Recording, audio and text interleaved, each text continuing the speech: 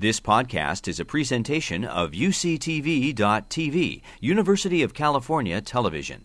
Like what you learn? Help others discover UCTV podcasts by leaving a comment or rating in iTunes. On behalf of the Graduate Council of the Academic Senate, it is my very great pleasure to welcome you today to the second of three Hitchcock lectures to be given by Professor Michael Coe. The Hitchcock Endowment Fund was established from a bequest made by Dr. Charles M. Hitchcock in 1885 to institute a professorship at the University of California for free lectures upon scientific and practical subjects, but not for the advantage of any religious sect nor upon political subjects. Enlarged considerably in 1930 by his daughter, Mrs. Lily Hitchcock Coit, the fund has become one of the most cherished endowments at the University of California, sustaining and encouraging recognition of the highest distinction in scholarly thought and achievement. Professor Coe is the Charles J. McCurdy Professor of Anthropology Emeritus at Yale University. His work centers around the ethnohistory of Mesoamerica and the historical archaeology of the northeastern United States, and his contributions to these fields has significantly influenced our understanding of the evolution of ancient civilizations. Professor Coe has received many awards and honors for his work, including election to the National Academy of Sciences. He has also been a senior fellow with the National Endowment for the Humanities and has served as curator of anthropology at the Peabody Museum of Anthropology, a member of the advisory board of the Plains Indian Museum in Cody, Wyoming, and as a trustee of the Mount Lebanon Shaker Village. Prolific author, Professor Coe has written numerous books on Mayan and Olmec culture, art, and writing systems, as well as several other Mesoamerican themes. The work you heard about yesterday, based on his best-selling book, Breaking the Maya Code, describes the scholarly community's many unsuccessful attempts at decipherment, which finally culminated in a successful breakthrough. This book was heralded by the New York Times as one of the great stories of 20th century scientific discovery. He has also written extensively about the society and culture described in these ancient inscriptions. Another book, The True History of Chocolate, written with Sophie D. Coe, is a fascinating tale focusing on the discovery, manufacture, and use of chocolate in Mesoamerica, its subsequent introduction to Europe, and its present-day use. In his lecture today, entitled More Than a Drink, Chocolate in the Pre-Columbian World, Professor Coe explores the history of chocolate and the cultural practices and beliefs related to this confectionery delight in the ancient cultures of the American continent. Without further delay, I'm pleased to present to you Professor Michael Coe.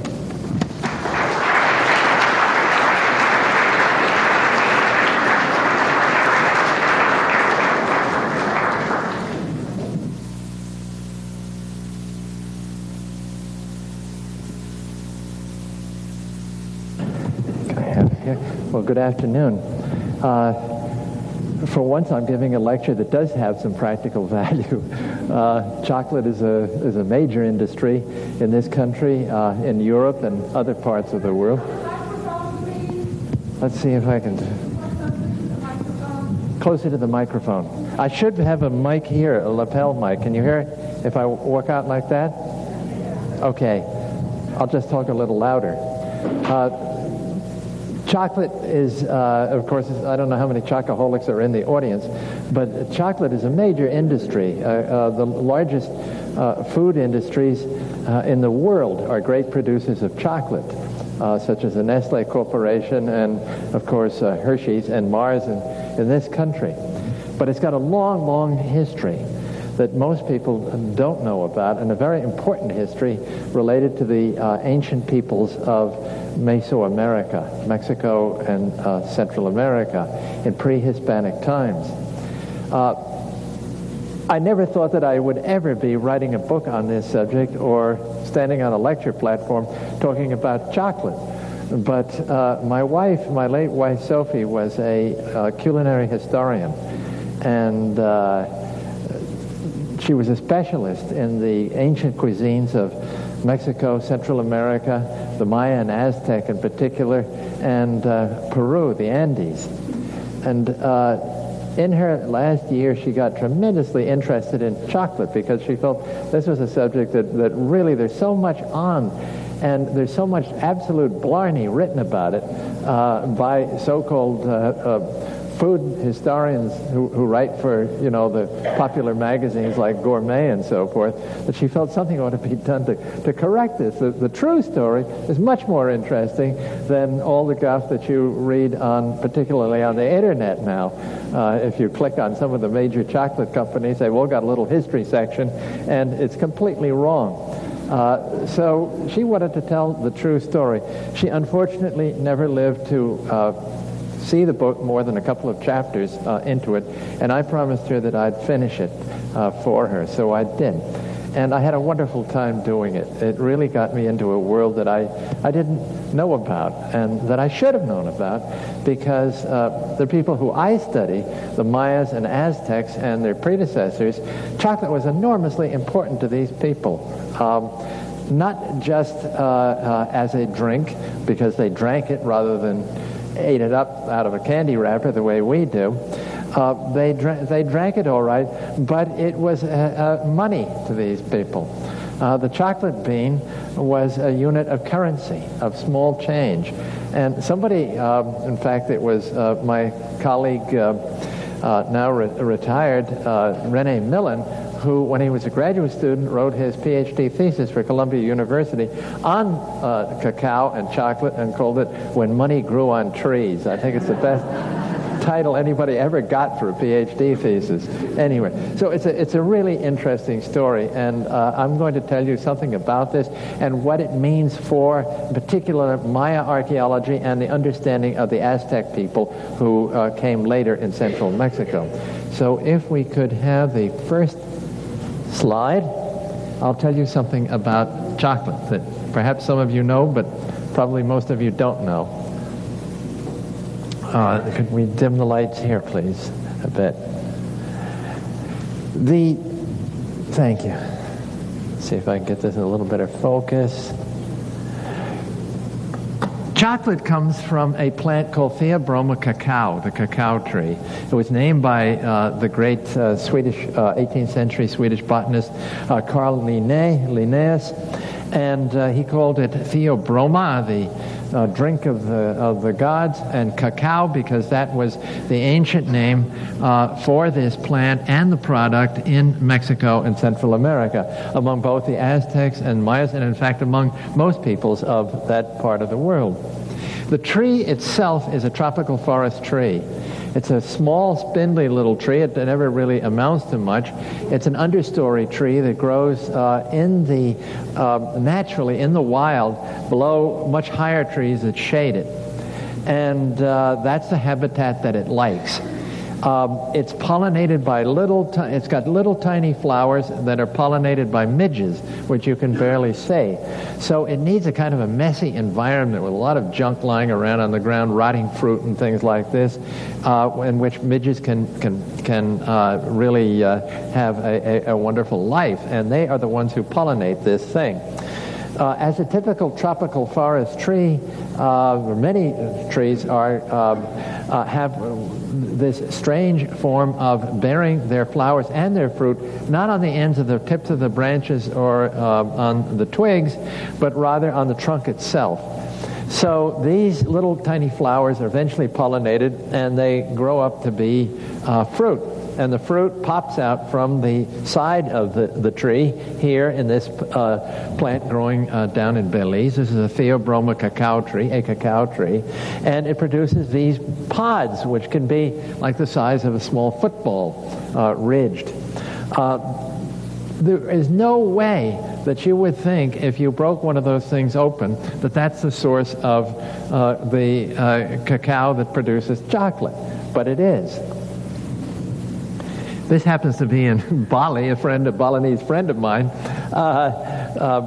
Cacao is now grown all over the world in the tropics. Wherever there's enough rainfall and the right kind of environment and rich soils, it is grown commercially. And they grow it in Bali and large parts of Indonesia, as well as Africa and other places. So he's broken open this cacao, my friend Budi here, to show you what's inside it. And that doesn't look like chocolate at all, does it?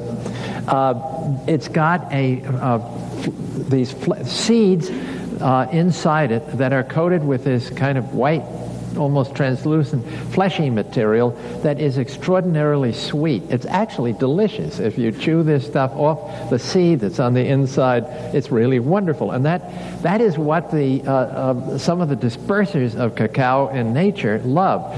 It's often dispersed by monkeys who come after this stuff and break open, and also parrots, break open the pods and eat the fruit, and then, of course, finally expel the seeds. They're after this. They won't eat the seeds because the seeds are bitter because they're full of alkaloids. So how do you turn this thing into chocolate? There it is there. You can see some pods. This is in Tabasco in Mexico, broken open to show this fleshy fruit. These seeds are flat. The Spaniards call them, when they're dried, they dried inside, they look like almonds, and they call them almendras in Spanish. They're really quite distinctive, but this pulp itself is really quite delicious, and I'm surprised that kind of fruit isn't sold in the markets, because it's sort of like lychees. They're really good to eat. So how do they turn this stuff into chocolate? They have to, the people who grow cacao, who harvest it, they harvest these pods when they're ripe, break them open, and dump the contents out, often into a trough or basket or something like that. And then, because there's so much sugar in that sweet pulp, it starts fermenting in this being the tropics, and it builds up quite a temperature. Finally, all that pulp that has fermented runs off as a kind of a wine. And as a matter of fact, you can drink it and get a buzz on. And again, I'm surprised somebody hasn't thought of commercializing this kind of thing. It doesn't, if you ate that seed, it wouldn't taste the least bit like cacao. You wouldn't like it. It's bitter. You'd want to spit it out. It wouldn't taste at all chocolatey. So what has to happen? Finally, then, once all that stuff has gotten off the seeds, the fermentation takes place, then the seeds have to be dried, the kernels that are inside there, what the Spaniards call the almendras. And here they are being sun-dried. Today this is done, of course, commercially in ovens in the big chocolate companies. But the process that was discovered thousands of years ago in Mesoamerica for processing this is exactly in theory and almost in practice the same as used today by big companies like Hershey. So here it is, you have to dry these seeds. Then these seeds have to be winnowed and roasted. And they've got a sort of a thin shell on the outside that you have to take off, and the roasting process has to take place. And until all of that takes place, the fermentation, the drying, the winnowing and roasting and so forth, there's no chocolate flavor whatsoever in that stuff. It's only when that happens that you have the chocolate flavor. Then in Mesoamerica, in Mexico and Central America, in pre-Hispanic times, they would put these seeds, a pile of them, now all processed and roasted. They would place them on a metate, a stone, grinding stone, same that you use to grind up corn to make into nixtamal, to turn into tortillas. And they would grind this up. This metate had to be heated, though. During the grinding process, there has to be heat applied, so they built a fire underneath this thing so that it was really quite hot when they ground it. And this, again, the heat is something, when they grind today, they still have to do that same thing to get the chocolate flavor. The end product of all of this, of these grinding these seeds and whatnot, is finally turned into a solid paste, which is really pure cacao. It's got a lot of cacao butter in it, and it has all the goodies, all the wonderful flavor. The best quality chocolate contains a lot of these what they call cocoa solids, with the cocoa butter and all the rest of it in it to make it delicious. And if you want to buy the best quality chocolate, you get that. It's supposed to have at least 50% of this stuff in it.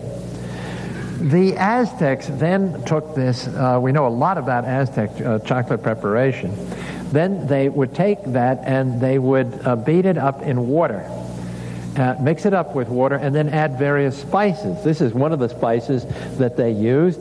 another Mesoamerican invention, which is vanilla. Those are vanilla beans. Vanilla is the fermented and dried bean, another complex process of an orchid, the vanilla orchid, which grows again in the tropics, and that was one of the many, many flavorings they used. They could add into the drink here, they could add chili pepper, which goes wonderfully with chocolate, actually. If you want something really good, try chili pepper the next time you make chocolate ice cream. Mix up some chili pepper in it. You get a wonderful afterburn to your nice, cool chocolate. It's one of these things, synergistic action. It's really marvelous, and I'm surprised Ben and Jerry haven't gotten onto this one. So that's basically, that's how it's done. So there's the whole process from beginning to end: fermentation, drying, roasting, winnowing, and grinding. Now, chocolate is a very complicated, chemically, a very complicated thing, pure chocolate. It's probably got more than 200 different substances in it. Nobody's ever been able to synthesize it, thank God. Nobody really knows all the things that are in chocolate. It is so complex, incredibly chemically complex. How was it that the peoples of Mexico and Central America hit on making this stuff? To me, it's still, to find out that if you do all this stuff to the seed that's inside there, it's going to turn out to be chocolate. It's still a mystery to me. Now, in late pre-Hispanic times, on the eve of the Spanish conquest, these were the major chocolate-producing areas of Mexico and Central America, mainly in the lowlands here. In fact, entirely along the lowlands. The cacao tree cannot grow where there's frost. It has to be in a frost-free area, and it has to be with an area with a lot of rainfall. And of course, the lowlands of Mesoamerica, southern Veracruz, the Yucatan Peninsula, especially Tabasco in here, down along the coast here in Belize, and especially along the Pacific Coast Plain here is where chocolate was produced. The greatest chocolate really came from this area here, the ancient Aztec Xoconochco province called Soconusco today. It's southeastern Chiapas and just a little bit into Guatemala. That's where the very top quality chocolate came from. The variety of cacao trees that grew and still grow there produces the best chocolate of all, what we call criollo chocolate. This has been taken to Venezuela and a few other places, and the top chocolate, the really gourmet chocolates of the world, use criollo chocolate from here. It's from here that the Aztecs up here, the Aztec nobility and royalty, got their chocolate, and it's the same kind of chocolate that eventually was called upon by the ruling, by the royal house in Spain when chocolate went to the old world. So that's where chocolate was grown. Now, who did this and when? Who invented this, turning this thing that doesn't look the slightest bit or taste the slightest bit like chocolate into chocolate, this complex process? There's a lot of controversy about this now. My wife and I thought we had the answer, and I still think we have it. Karen Dakin, who's an expert on the language of the Aztecs, Nahuatl, and related languages, claims that the people who spoke Nahuatl did this. I think that it was the people who spoke a group of languages that are called Mihesokian, which are spoken, which were spoken in this area, still are spoken in this area here. John Justice and Terry Kaufman, two experts on Mihesokian languages, have pointed out that for the Maya, or for the Aztec peoples up here and other peoples of civilized peoples of pre-Hispanic Mesoamerica, the Mihesokian language was a giver of high culture terms like incense and a host of other things that related to the presence of a very high, sophisticated civilization. There are reasons to think that the Olmec people who were in this area here from about 1500 BC to about 400 BC, and who created the first civilization of Mesoamerica, that they spoke Mihesokian. I'm convinced that this is true. An ancestral form of Mihesokian, rather than Maya or Nahuatl or any of these other languages. If so, well, let's just say Kaufman and Justison felt, and I still believe they're correct, that the word cacao, the ancient word for chocolate, was a loan word out of Mihe-Sokian, that it's of Mihe-Sokian origin. And if so, this suggested to us, at any rate, my wife and myself, and again I think we're right, that the Olmecs were the ones who did this.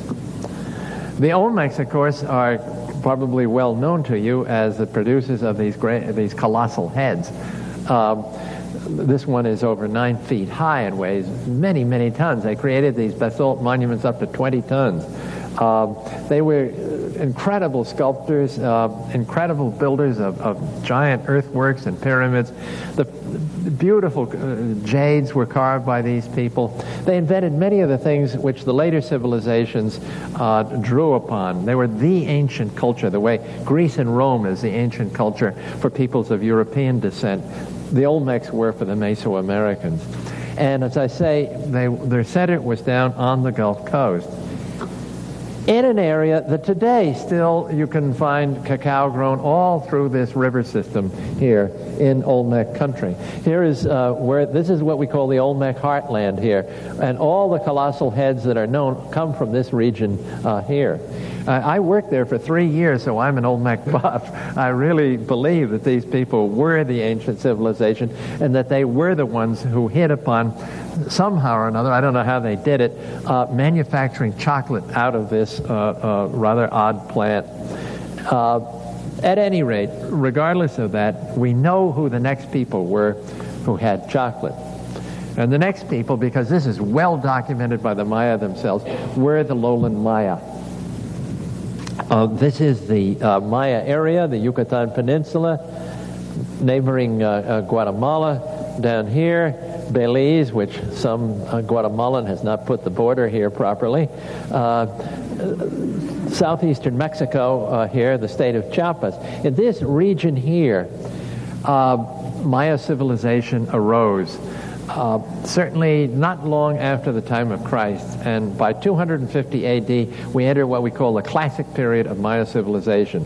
All the great cities that we know about, such as Tikal, Copan, Palenque, and so forth, they are creations of the classic period.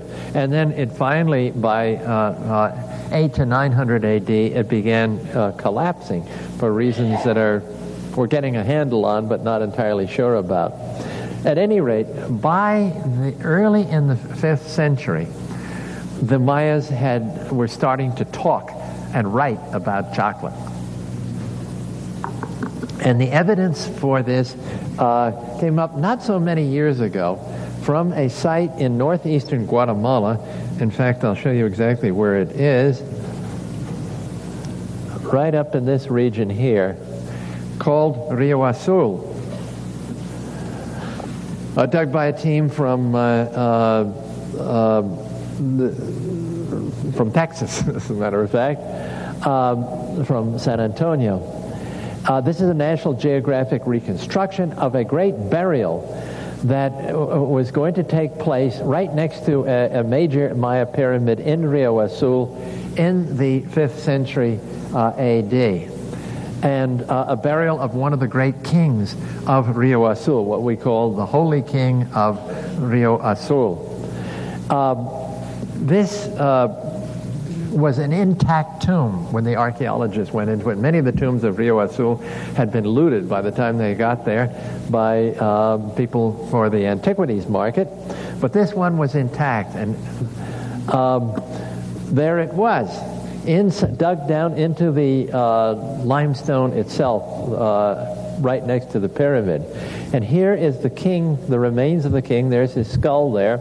All of these organic remains probably represent all of his finery, his quetzal feathers, his textiles and whatnot, the wooden things like masks and so forth, that had all disappeared because it's a very hot, wet climate.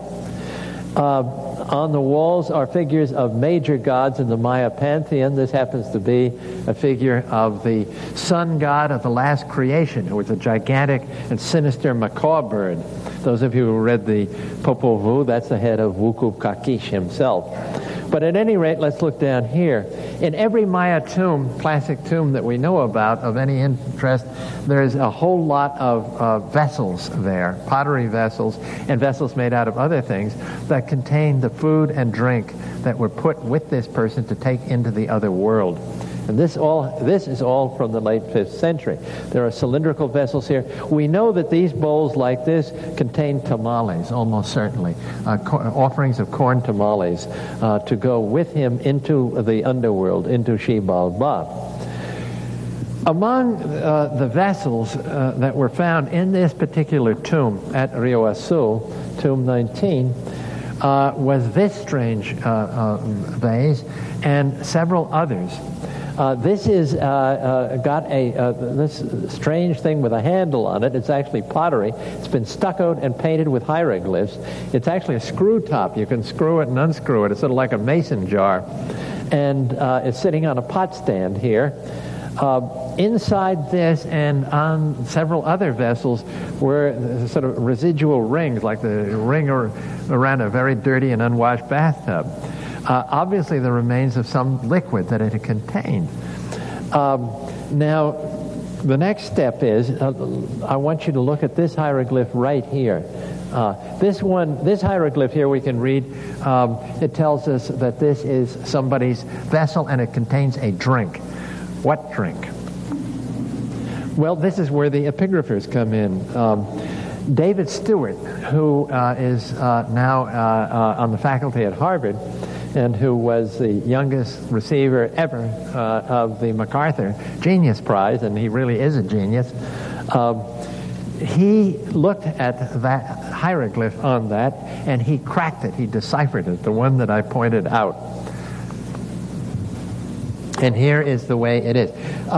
If you heard my last lecture, you will know that the Maya had a syllabary in their writing system. They also had word signs, which we call logographs, and those two things put together make the Maya hieroglyphic writing system.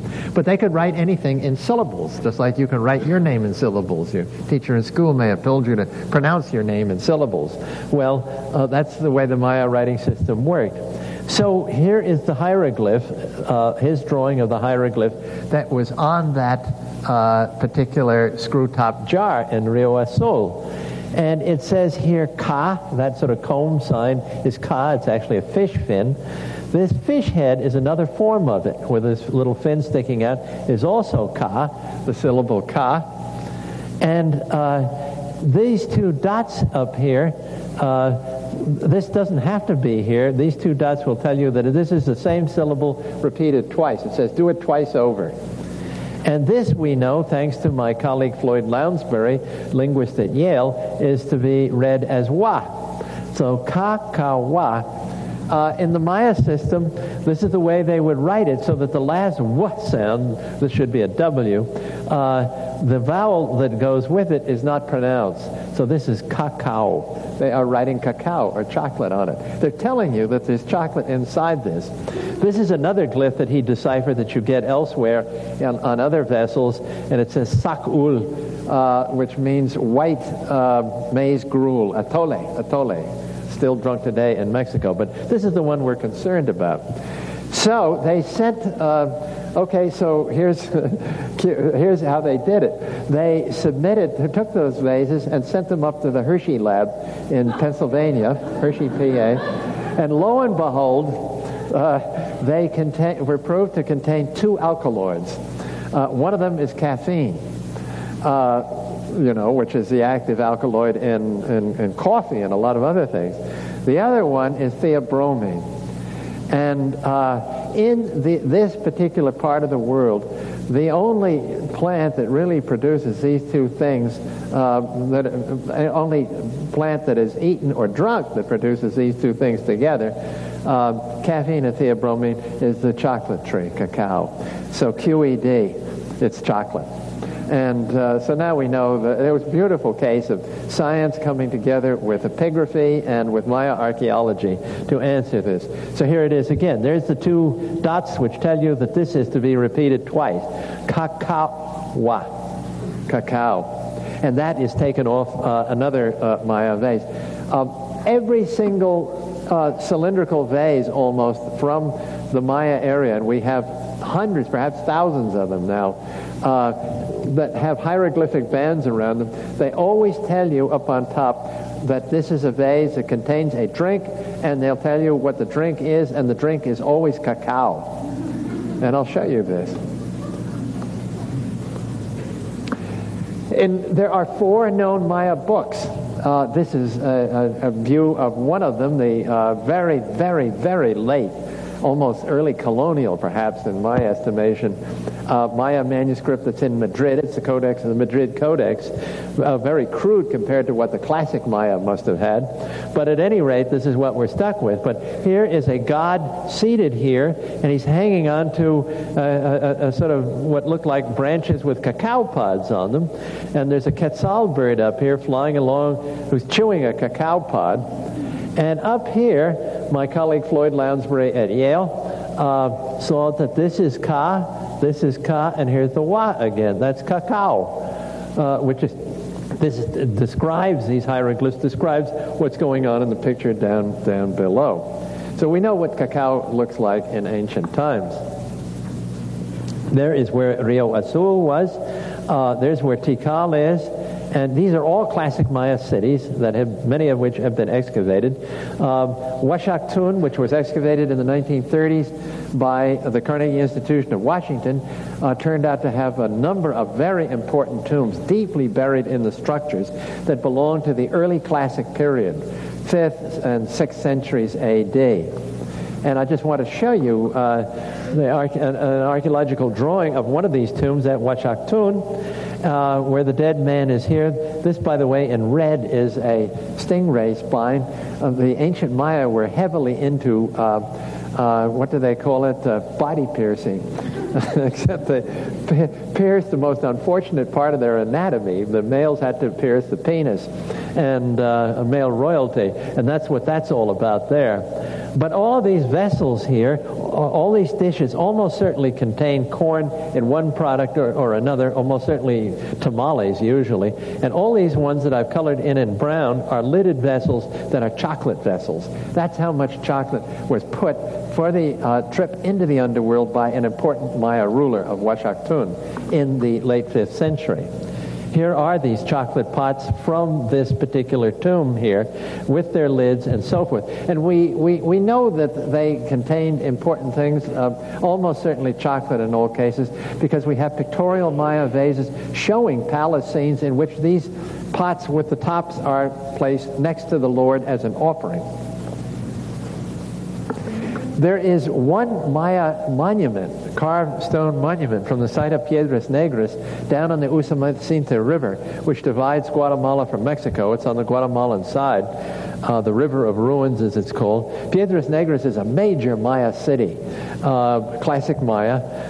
This is a late classic Maya monument from the 8th century A.D., a panel that was once fixed into probably into a palace wall. And it shows a Maya king here in this sort of recessed area. Maya king up here. It's much smashed up, but he's talking to a group of people who are standing here, another group here, and another group down here. The Maya date is over here, which tells you when it happened. His name occurs up here several times. He's talking, amongst the people that he's talking to is a delegation from a city upstream, according to this text, a city called Yaxchilan. And it's a very important diplomatic meeting going on, apparently at nighttime, and it's a feast. It's actually a party that's being given, and he's talking to all of these people. This is conversation here. Off on this side is the master of ceremonies, whose name is given here, Hasao Chankawil, and he is an Akuhun, the keeper. He's the royal librarian, the keeper of the holy books, and he's the master of ceremonies, this gent with the sarong. Down here are the participants whose names and titles are given here. One of them is a scribe and an artist. And here is that same kind of chocolate pot, and it's referred to in the text up there. So this chocolate is an important thing to get people together. We know that it was used that way by the Aztecs during very, very important meetings of the merchants, for instance. They had a chocolate feast in which chocolate was the main thing that was imbibed at that point. It had much more than just a recreational thing, this chocolate drink. It was a social binder. And in particular among the Maya, we do know in the past, and in colonial times, and even among some modern Maya peoples, it's used to cement wedding negotiations and given during wedding parties. Well, this brings us to one of the largest of all classic Maya sites, Tikal, in north central Petén, northern Guatemala. And this particular temple pyramid has a tomb inside it. This is Temple 1, and the archaeologists from Penn found a fantastic tomb there back in the 1960s, which they excavated, which turned out to be the tomb of a guy also named Hasao Chancawil, who was the holy king of Tikal, and one of the most important of all Maya rulers. Let's see if I got this right. That's his tomb, and in the tomb you can see all these chocolate pots that are arranged here. Unfortunately, the archaeologists washed out all those vases. They didn't think that one ought to not do that and submit and find out what the residues are inside those vessels. Now today they know what to do, because there's all kinds of chemistry that can be done on what's in there and trying to identify food remains. But at any rate, this guy did have a whole array of these things, including one in jade. This is from his tomb here, and it says up on the lid in hieroglyphs, it tells you that this is for cacao, for chocolate. So they were keeping the chocolate drink here. This is from another Maya tomb that people think might be the son of Hasao Chancawil. Forget what it says up here about his name. We now know what his name is. We can read the hieroglyphs. But all made out of jade plaques, probably affixed to a wooden container inside. Now, did they really drink out of something like this? If you try to pick up a vase that big and try to drink it, you'd get hot chocolate or cold chocolate all over yourself. It'd be a mess. This isn't the way it worked, and this is not what they were for. Here is a late classic Maya vase from, we don't know what site it's from. It's in the collection of Dumbarton Oaks in Washington. And it's got an inscription up here, secondary ones here. But I want to show you this unrolled by an artist that I had working for me. And it shows the king seated here in his palace. This is the palace here, with various underlings offering. This guy is offering some small tamales to him. And off here on one side is this figure here, who is holding in his hand one of these chocolate-bearing vases, just like the one that you're seeing up here. This is the name of the person who commissioned this particular pot, who owned it, and he's the son of this person here, who comes from this city here, and we don't know where that city is, unfortunately. Here is another unrolled vase, unrolled by my friend Justin Kerr, a photographer in New York and a great Maya scholar who has unrolled thousands of classic Maya vases photographically. And it shows the king up here, a very complicated palace scene with various offerings being brought into him of cloth, bags here. And we're now sure that those sacks contain chocolate beans. Large quantities of chocolate beans, cacao beans, were brought in as tribute and as offerings to important Maya kings. He's also got a couple of captives down here that have been presented to him, who are going to have their heads chopped off after lengthy torture. So what did they drink out of? Well, this is from another classic Maya vase. It's down in Australia in the Australian National Museum, and it shows a dwarf who is a very important dwarf. Dwarfs were important among the classic Maya in the courts, just as they were in Renaissance Europe.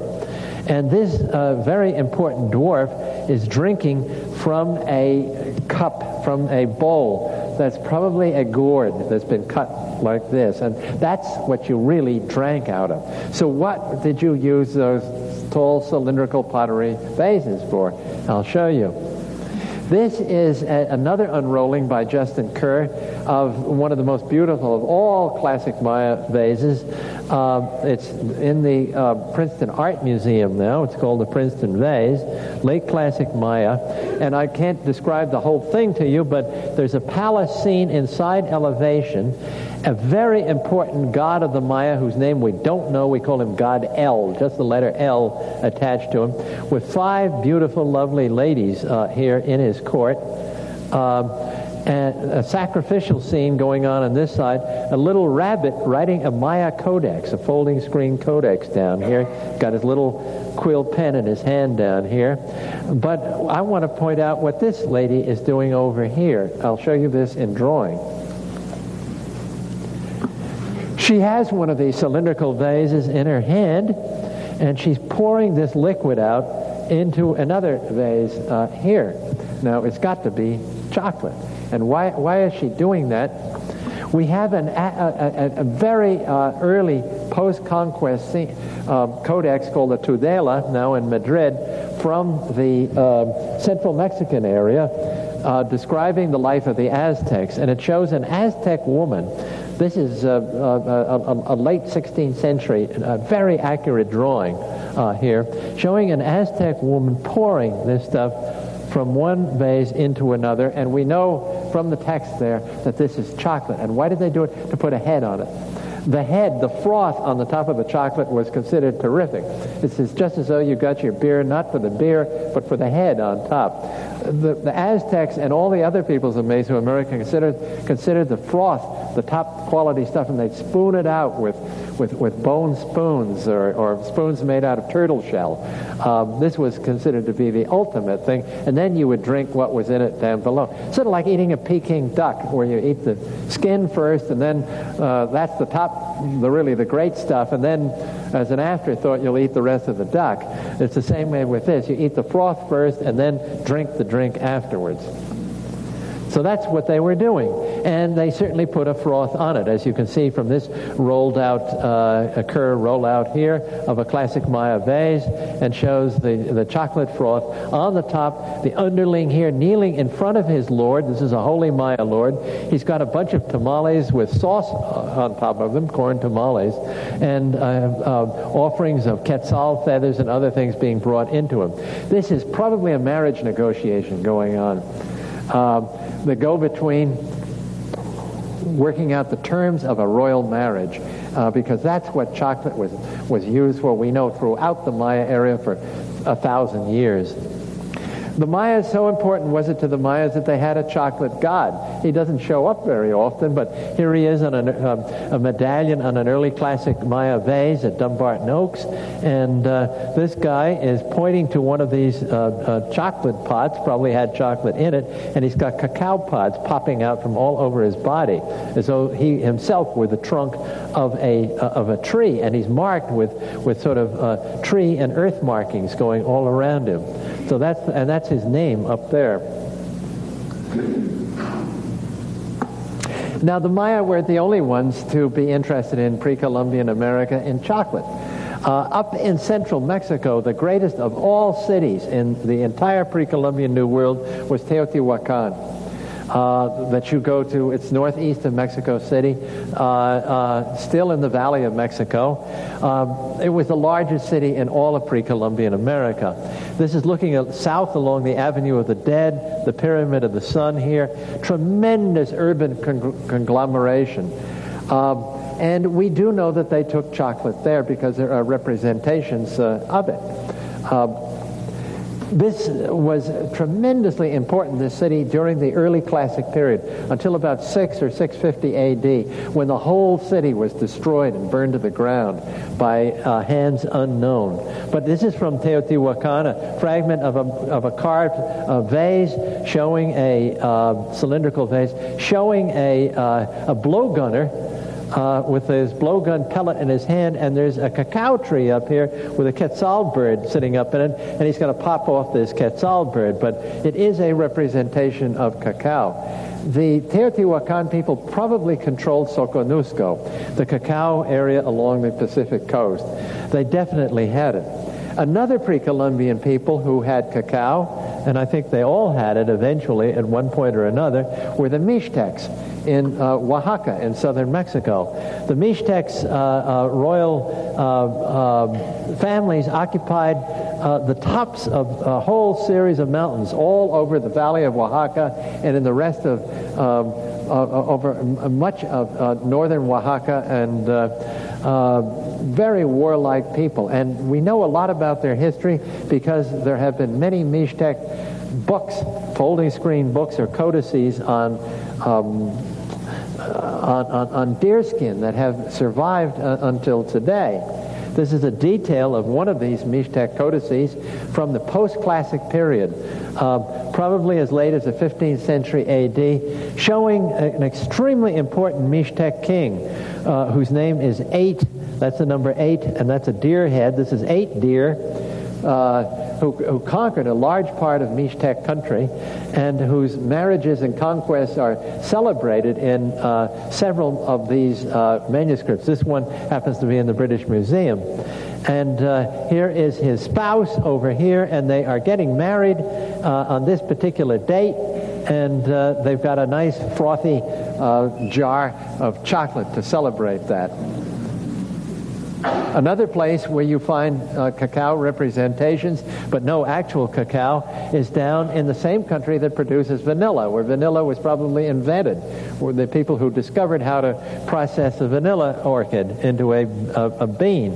And this is a site of El Tajín in Veracruz, and a huge, huge city that we barely know at all because it's been very badly excavated, unfortunately, but which has a wonderful representation of a cacao tree being worshipped on a stepped pyramid here. This is probably a mountaintop, and they've got a cacao tree up here with the pods coming off it, and this figure is going up to apparently make an offering to the cacao tree on top.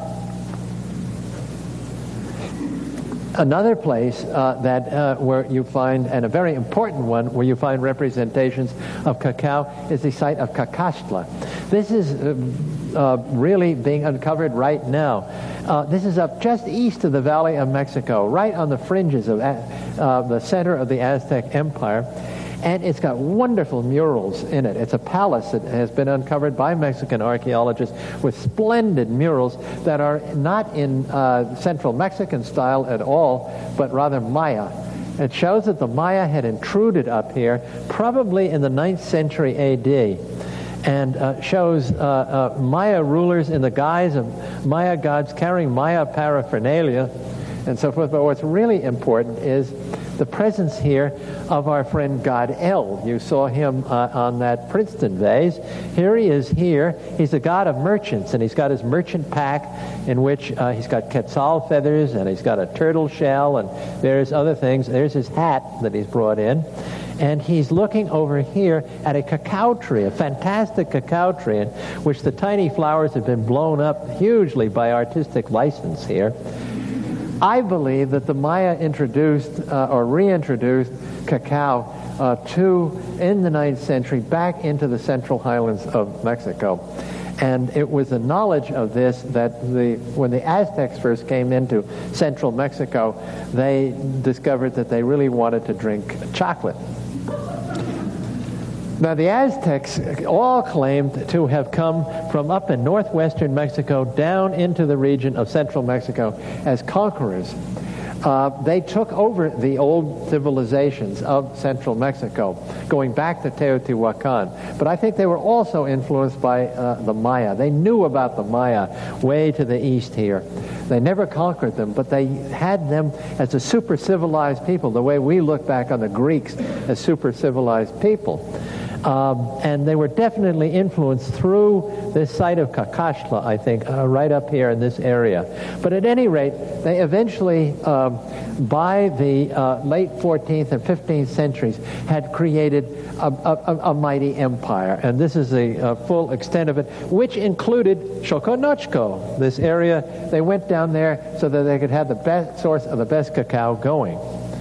The Aztec armies were the most formidable armies that had ever been seen in Mesoamerica, fighting with terrible weapons, these sword clubs set with obsidian blades, that the Spaniards were terrified of this. They could take a horse and just cut him in half. They were so sharp. They could actually cut right through chain mail. And the Spaniards produced horrible wounds.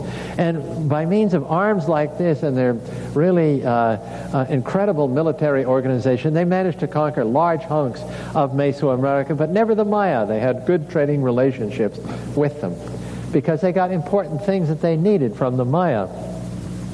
This is a kind of recreation of downtown Mexico City as it was on the eve of the Spanish conquest, with the great, trying to focus it, the great double pyramid here in the center, and dedicated to the rain god and to the Aztec war god.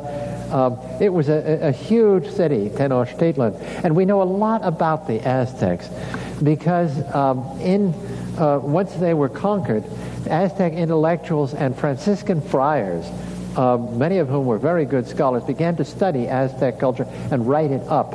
And we have a whole encyclopedia, for instance, written by one Spaniard, Father Sahagún, that is the first piece of ethnography ever done in the world, which gives us a huge amount of knowledge.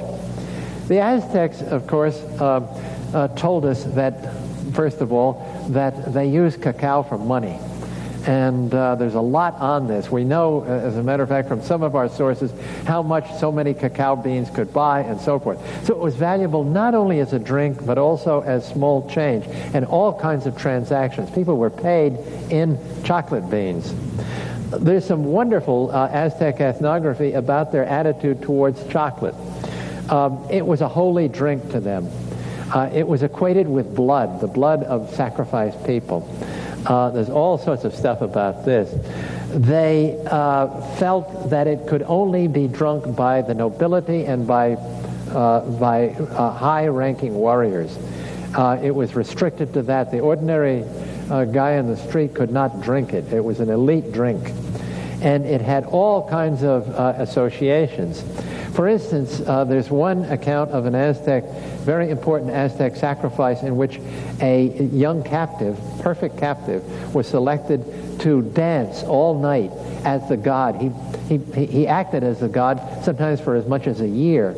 And at the end of this, he had to perform his last dance. There's this joyous dance.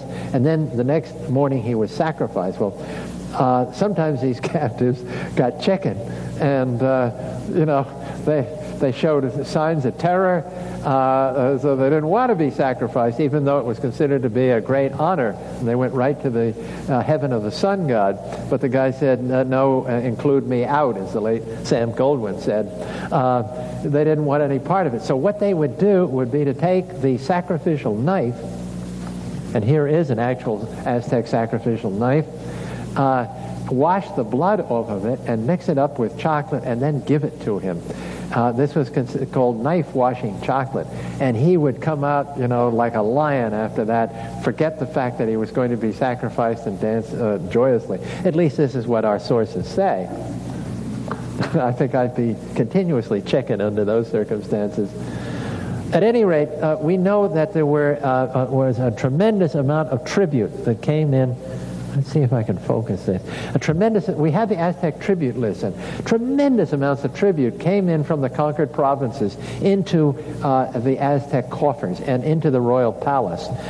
Here is all the tribute from the province of Soconusco, down there in southeastern Mesoamerica, and not surprisingly includes vast quantities of chocolate. These are bales of chocolate coming in. That's a chocolate bean to label it. Jaguar skins, feathers, beautiful birds, and so forth, came in from this province into the Aztec royal house.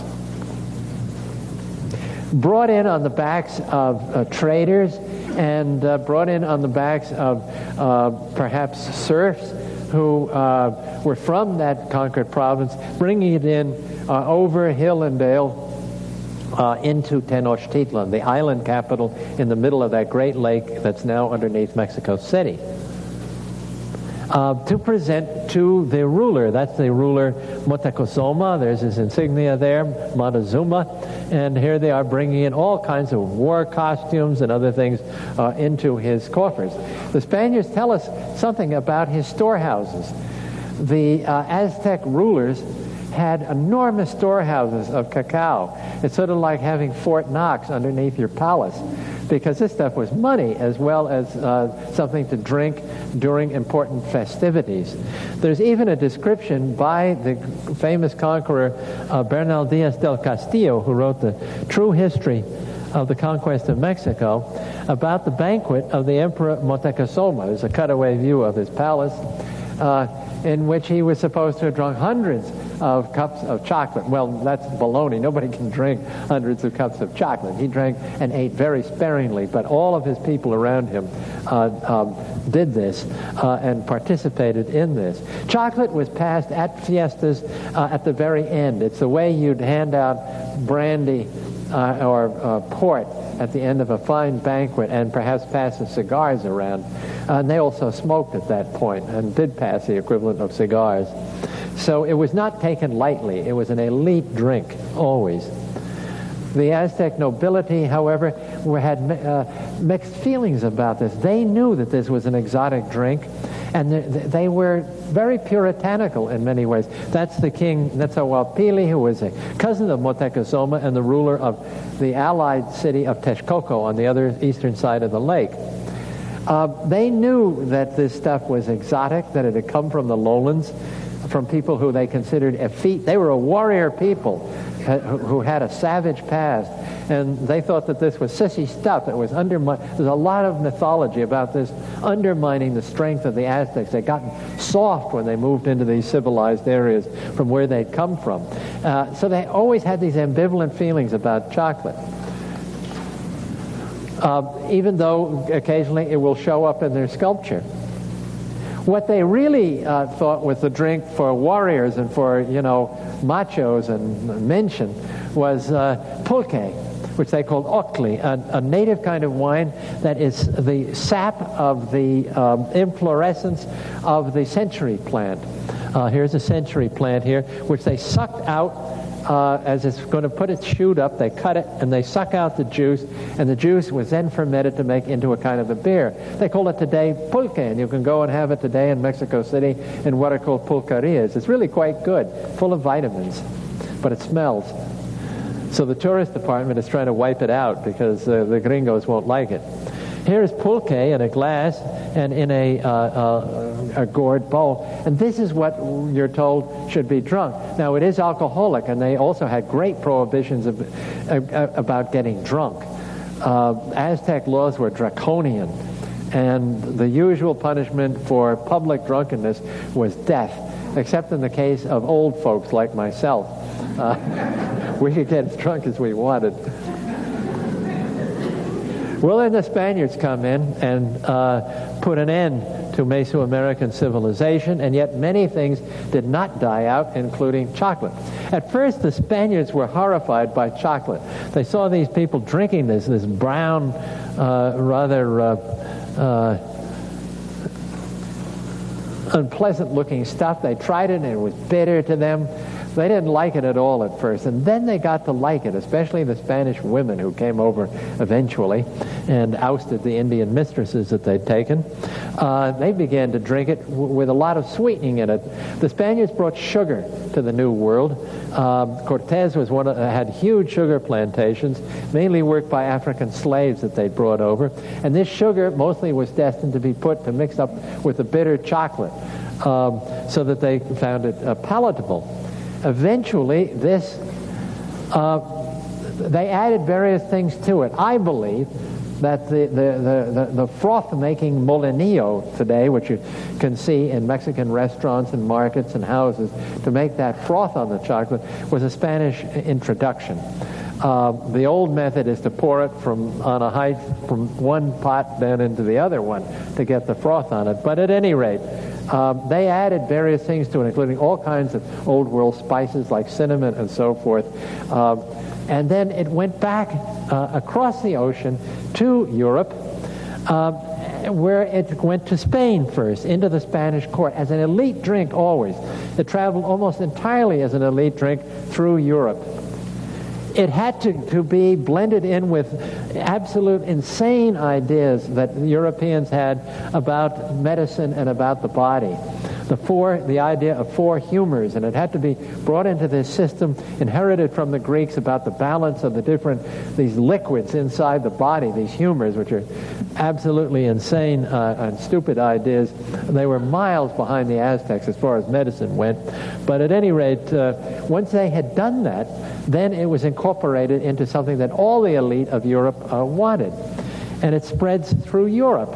This is from a Spanish set of Spanish tiles showing them making this stuff, frothing it up here to get the froth over here in a chocolatera and whatnot, and drunk again as a very strong drink, pure chocolate, with all of these additions.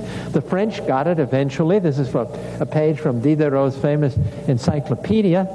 And if you look at this, the system that's being used here in the 18th century Paris is no different than what the Mesoamericans knew thousands of years before. They heat up the metate here.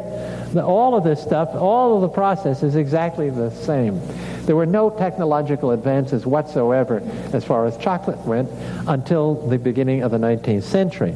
This is the way an upper-class woman would take this. This is by the Swiss artist Lyotard, and shows a morning chocolate being brought into this lady along with the water. And this stuff was strong. It was real chocolate. It was probably about 95% chocolate, what we call cocoa solids.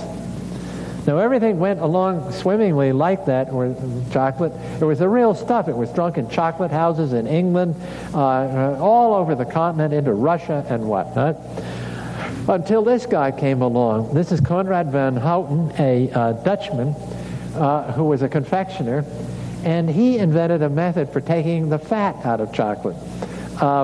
This fat is cocoa butter, which is delicious. It's wonderful stuff. He got this spoil sport, got rid of it, and the resulting powder, which is cocoa powder that you put into a cup of cocoa, could now be made into a cheap drink for the masses, and also turned into solid chocolate bars and confectionery coatings and things of this sort. The chocolate industry really begins with Conrad van Houten's great discovery. And all chocolate from now on is basically going to be solid chocolate and this weak stuff which we call cocoa. Having taken the expensive cocoa butter out of the chocolate, which, by the way, today the manufacturers extract it and sell it to the pharmaceutical companies and things like that, because it has it melts at body temperature, so you can use it for cosmetics, lipstick, and things like this, all sorts of uses. They sell that at a lot of money, the chocolate companies, and then they put in cheap fat into the chocolate made out of soybeans, a cheap substitute that costs nothing. Practically. They also added milk. The Swiss invented this, the chocolate. So milk being cheap in Switzerland and sugar being relatively cheap, the chocolate bars like this one here turn out to be mostly sugar and synthetic fat and milk. The expensive stuff, the real chocolate, is less than 15% in the typical chocolate bar. Chocolate, then being industrialized, then spreads all over, brought by the colonial powers all over the world. Today, the leading producer of chocolate is Africa, right here, West Africa. And this chocolate is, the African chocolate is what you probably eat if you eat a Hershey bar.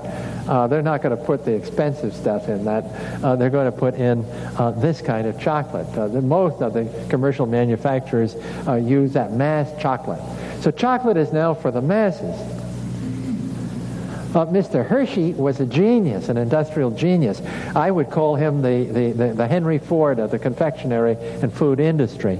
And he was a wonderful man, actually, a real social pioneer.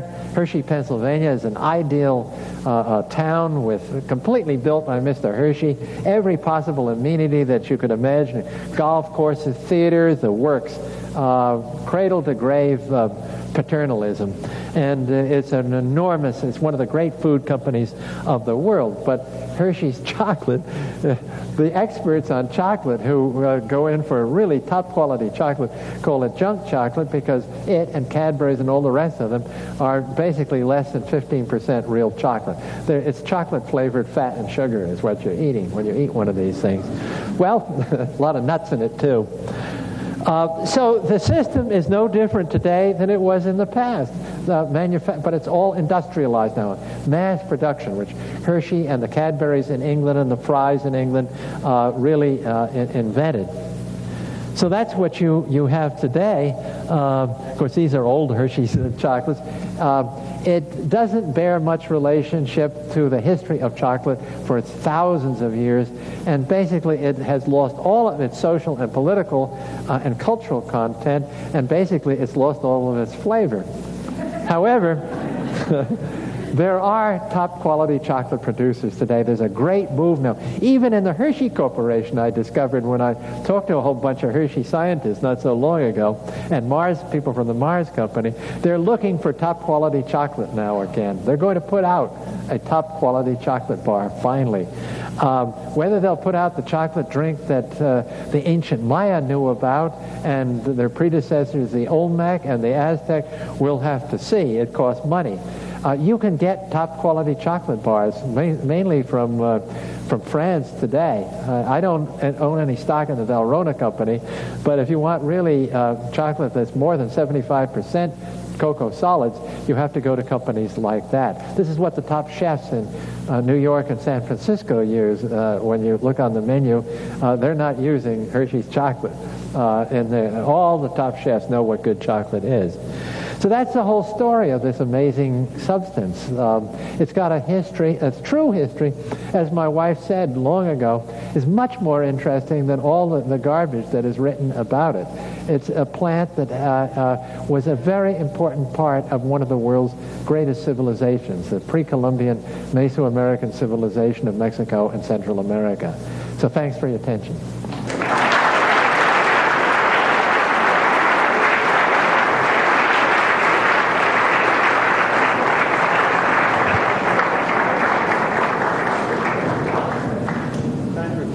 I've got I'd be glad to answer some questions. Yeah, me. You were showing some sacrifices and somebody bleeding and all that. You said that was made after the 1521 by Sahagún. That is actually from the Codex Magliabechiano, which is in Florence, in Italy. It's not from Sahagún. But Sahagun's encyclopedia is in 12 volumes. It's in Nahuatl and Spanish. Yeah, but which year was that? When was that? When was it done? The Magliabechiano was done like Sahagun was done in very early colonial times. In Mexico City, probably in the late 15th century, late 16th century. Okay, so what does that do about people making chocolate with blood? I showed that because, first of all, to talk about the relationship that the Aztecs had between blood. Yeah, but that looks like an allegation. That doesn't. It looks like what? An allegation. An allegation. No, that's in Nahuatl. We have Nahuatl poetry about the relationship between cacao and blood. And as a matter of fact, the cacao pod they probably thought of as a heart.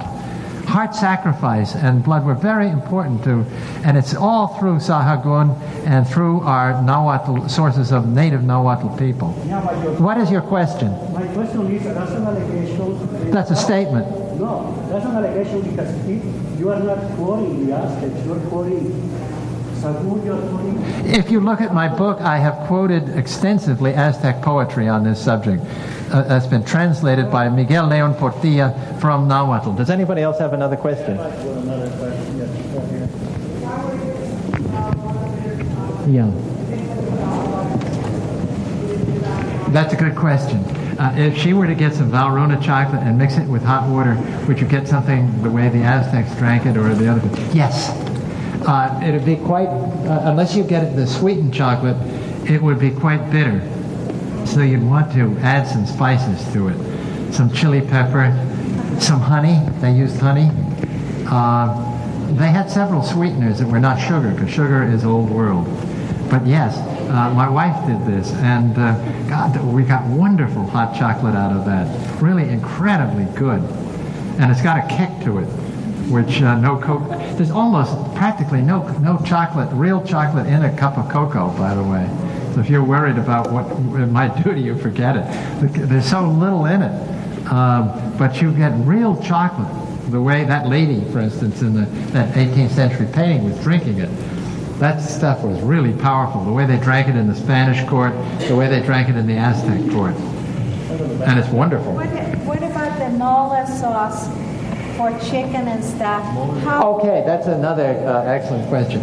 Mole, there's no evidence whatsoever in Sahagún, the encyclopedia where he gives us the name. Many dishes are described by Father Sahagún. And we have other sources on Aztec cuisine. There's no evidence that they ever put chocolate in cooking. It's a holy substance. The way I would put it would be like using communion wine, in the kitchen. It was like communion wine. It was holy, and so that never happened. Mole, which has chocolate in it, there are many stories about its invention, all from the 17th century. And in Puebla, in the city of Puebla. There's two convents in Puebla which both claim to have where it was invented. Somebody claimed, one of the stories is that the bishop was going to come and visit, and the nuns wanted to give the bishop something really good. So they had this turkey cooking and whatnot, and all the spices were on the shelves, including chocolate and all this other stuff, and the shelf broke and fell into the pot. And there was a chocolate in there, and mole, they tasted it, and it was delicious. So mole was born then. There's other rival stories about it.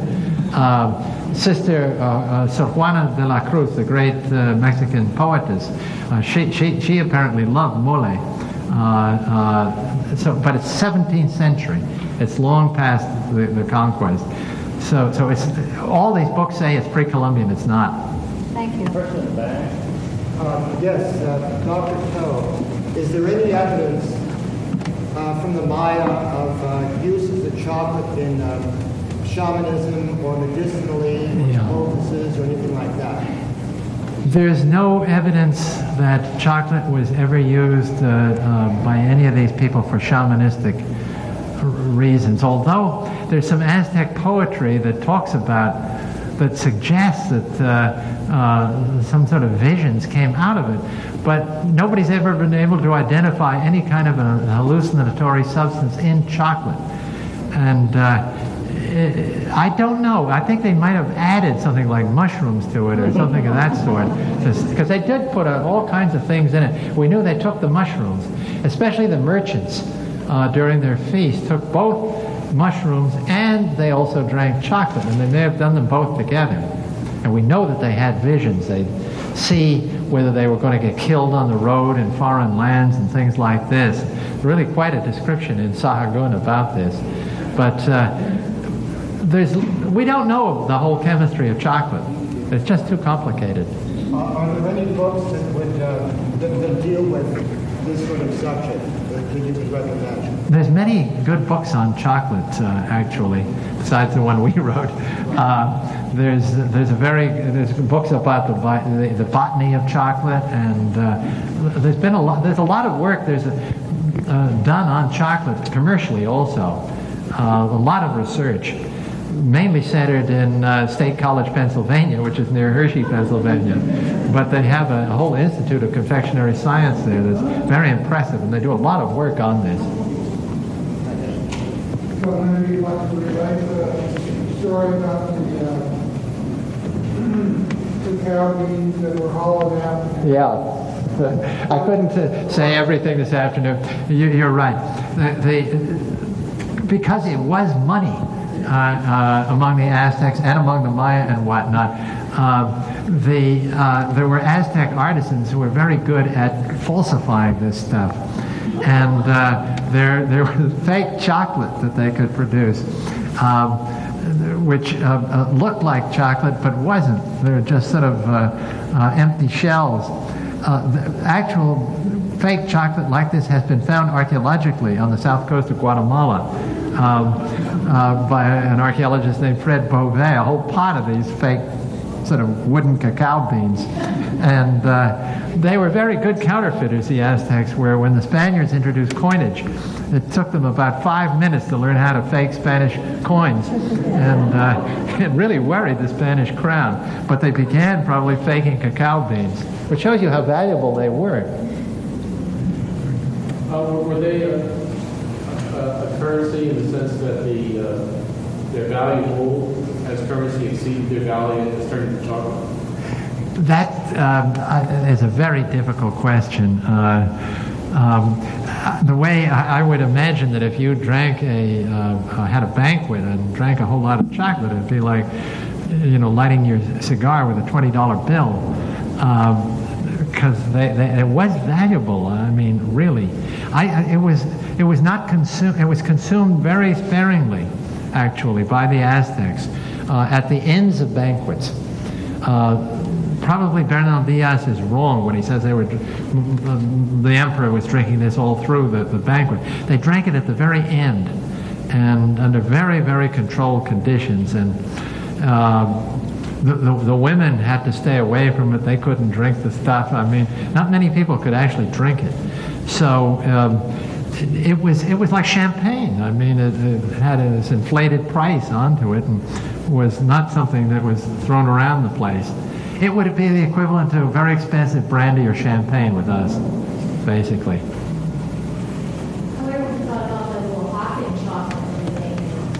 The Oaxaca chocolate is very good. It's delicious, but it's been heavily Hispanicized. That is, it's got sugar in it. That's from the old world. It's got cinnamon in it. It's good. I mean, the things that are added to it, but it's not what the way the Aztecs would have had it. But it's pretty strong chocolate. It's good. It's high quality chocolate. There's a lot of cocoa solids in it. It's a whole lot better than a cup of cocoa. I like it, actually. You said the best cocoa beans came from a certain area of Mesoamerica. That's correct. And that these were transplanted in Venezuela. Yeah, the Spaniards commercialized cacao very early once they got onto it, once they decided they liked it, especially in the 17th and 18th centuries, and it's spread it through the Spanish dominions of the New World, wherever it could grow really well. Venezuela, for instance, turned out to be a very good place, and they brought the criollo chocolate from Soconusco in southeastern Mexico. They brought the plants to the coast of Venezuela, from La Guaira all the way down along that Caribbean coast. And today, top quality chocolate is produced in that region. Chocolate El Rey is a very, very good chocolate that's used by a lot of chefs. Comes from that area. That's a top quality chocolate. It's the best chocolate is criollo chocolate. Yes, please. Continue on the note of commercialization.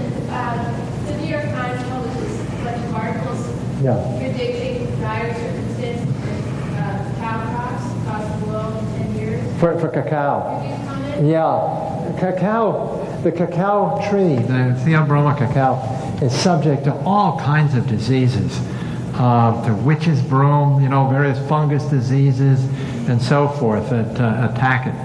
And this has been a big problem in big commercial cacao plantations in Africa and elsewhere. The problem is that the people have dispensed with the old Mesoamerican way of growing this stuff in a sort of a messy jungle and cut all the forest down and had kind of monoculture of this stuff. Well, in the first place, it doesn't pollinate very well because you've taken away the environment that midges like. Midges like a messy tropical forest floor. So once you've done that, it's not going to get pollinated the way it ought to. They have problems with pollination, with getting the cacao fruit to grow. And then it gets much more subject to diseases. It's also, they're using clones and spreading this stuff with clones, so it's genetically too uniform. And this is a disaster. It's a fault of the growers. They asked for it, and they get it. If they go back to planting it and having it in a tropical forest environment, sort of artificial, but the same kind of messy, shaded environment, they'd be doing a whole lot better. And this has been pointed out by a number of botanists as a big problem. Yes? Is Mesoamerican cultivated as an agricultural crop, or just taken as a... Well, the way it grows today in Mesoamerica, Tabasco, if you go to Tabasco around Villahermosa, you see a lot of it grown there, and it's shaded. That's very good quality chocolate that's produced there. In pre-Columbian times, they always would have grown it in the forest, as the way it naturally grows. But they would tend it, they would cultivate it, they would transplant it, but always with the madre de cacao over it, the shade trees and whatnot, to keep this kind of jungly environment. That's the way they did it, and they were very, very successful at it. I have one last question. How do you get white chocolate? White chocolate isn't chocolate. It's a misnomer. As a matter of fact, I think the U.S. Department of Agriculture is going after people and calling it chocolate. There's a lot of litigation about that. That is cocoa butter. That's the fat that they extract. That's largely cocoa butter that they've taken out of the chocolate. And then they add sugar to it, and vanilla maybe, and call it white chocolate. But it's technically not chocolate. It's a byproduct of chocolate. It's good though.